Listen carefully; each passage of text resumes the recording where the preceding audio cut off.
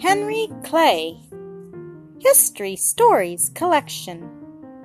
Henry Clay was born in Virginia in the year of Burgoyne's surrender, 1777. His father was a Baptist preacher with a fine voice and a graceful way of speaking.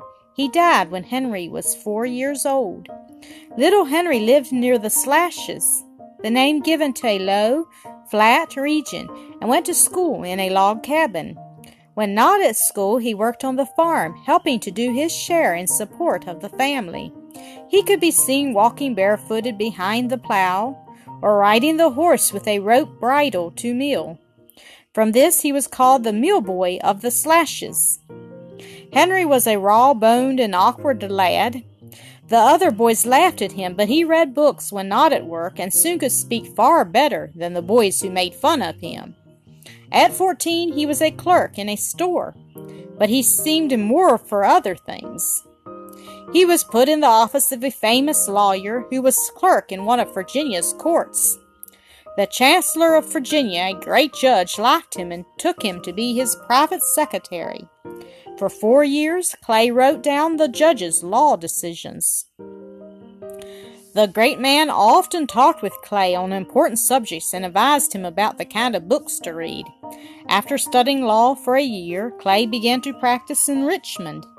He had plenty of time, so he formed a debating club, in which he was easily the leader. Finally, he made up his mind to go to Lexington, Kentucky, and try his fortune in the West. There his rise in the law was rapid. His fame grew, and he became known as the lawyer who seldom lost a case. He married a well-to-do young lady and lived near Lexington on a beautiful estate called Ashland. Henry Clay's first work in politics was to favor the gradual abolition of slavery in Kentucky. Although beaten, he was always proud of his stand on this question. When too young, according to the Constitution, to take his seat, he was made a senator of the United States, but nobody called the attention of the Senate to his age. After his term as senator was out, he was elected to the legislature of Kentucky and was immediately made speaker. Born during the Revolution, Henry Clay, like most Americans of his time, grew up with hatred toward England in his heart. He was sent to Congress in 1811 and was elected Speaker of the House of Representatives. As Speaker, he did much to bring on a declaration of war with Great Britain in 1812. Clay made speeches in Congress and over the country, stirring up the war. "On to Canada" was his cry. But the capture of Canada was not so easy. Many generals failed, and only Harrison and Perry made much headway in defeating the British in Canada. When the time for peace came, President Madison sent Henry Clay and other noted Americans to Ghent in Belgium to meet the British agents. After many months of talking and disputing, they finally agreed on a treaty. This treaty has since been called the Treaty of Ghent. Great Britain and America were both glad that peace had come. From 1819 to 1821, Congress was debating over the admission of Missouri as a slave state. The North opposed and the South favored the admission of Missouri. The excitement spread to the state legislators and to the people. Many meetings were held. Resolutions strongly favoring or strongly opposing the admission of Missouri as a slave state were drawn up and voted upon. Wise men thought the Union was in danger, and Henry Clay, by his eloquence, succeeded in getting Congress to pass the famous Missouri Compromise. This resolution provided that Missouri should be admitted as a slave state, but that no other slave state north of the line of 36 degrees 30 minutes should ever be admitted. Both sides were pleased, and the excitement died out. We have seen how South Carolina threatened to refuse to pay the tariff in 1832, and how President Jackson hurried the army and the navy there to make her people pay it, as the people of the other states were obliged to do. Henry Clay came forward again and introduced the compromise tariff law. It was called a compromise because it gave each side a part of what it wished. Calhoun and other Carolinians favored it, because by this law the tariff was reduced very greatly. It was carried through Congress. The law made unnecessary the warlike preparations of both the President and the South Carolina, and again Henry Clay was hailed by the people as pacificator or peacemaker. But Henry Clay was not only a peacemaker, he was now a statesman, and like Hamilton and Jefferson, he led in forming a part of the people into a political party. It was called the Whig Party. In 1824, before there was a Whig Party, Clay ran for president but was beaten.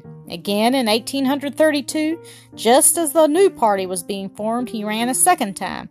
Although he was beaten for the presidency by Andrew Jackson, he was the life and soul of his party. It was his eloquence, the music of his words, that made men Whigs. On one occasion, Clay spoke on the question of the abolition of slavery. Someone said that this might hurt his chances of being president. Clay replied, "I had rather be right than be president." Finally, in 1844, he was again the Whig candidate, but he was defeated for the third time. When the Whig Party had a good chance of electing a president, they nominated somebody else. When they had a poor chance, they nominated Henry Clay. War with Mexico had come, and with it a great victory for the American army. The Treaty of Peace with Mexico in 1848 gave the United States all the territory then known as Alta, Upper California, and New Mexico, but the North and South disputed over this territory. The North said it must be free, the South said it must be open to slavery. The quarrel grew so bitter that many men thought the Union would be destroyed. Henry Clay was now an old man. He had left the Senate and had gone home to his beloved Ashland for a few years of rest before the final summons. Kentucky was greatly excited by the threats of disunion.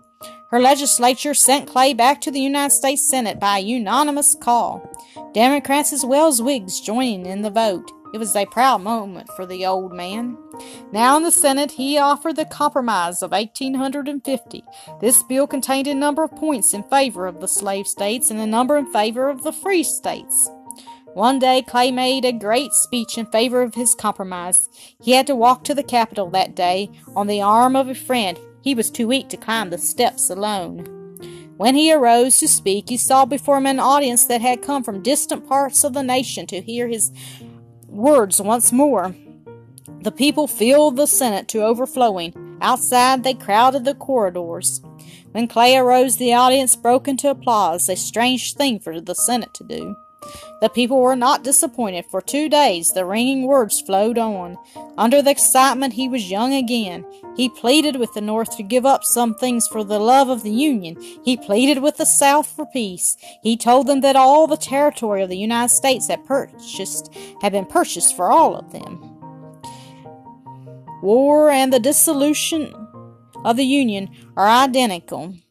On the second day, someone suggested that he rest and the Senate adjourn, but he refused. He might not be able to go on the next day. After he had finished his speech, a great crowd rushed forward to congratulate him.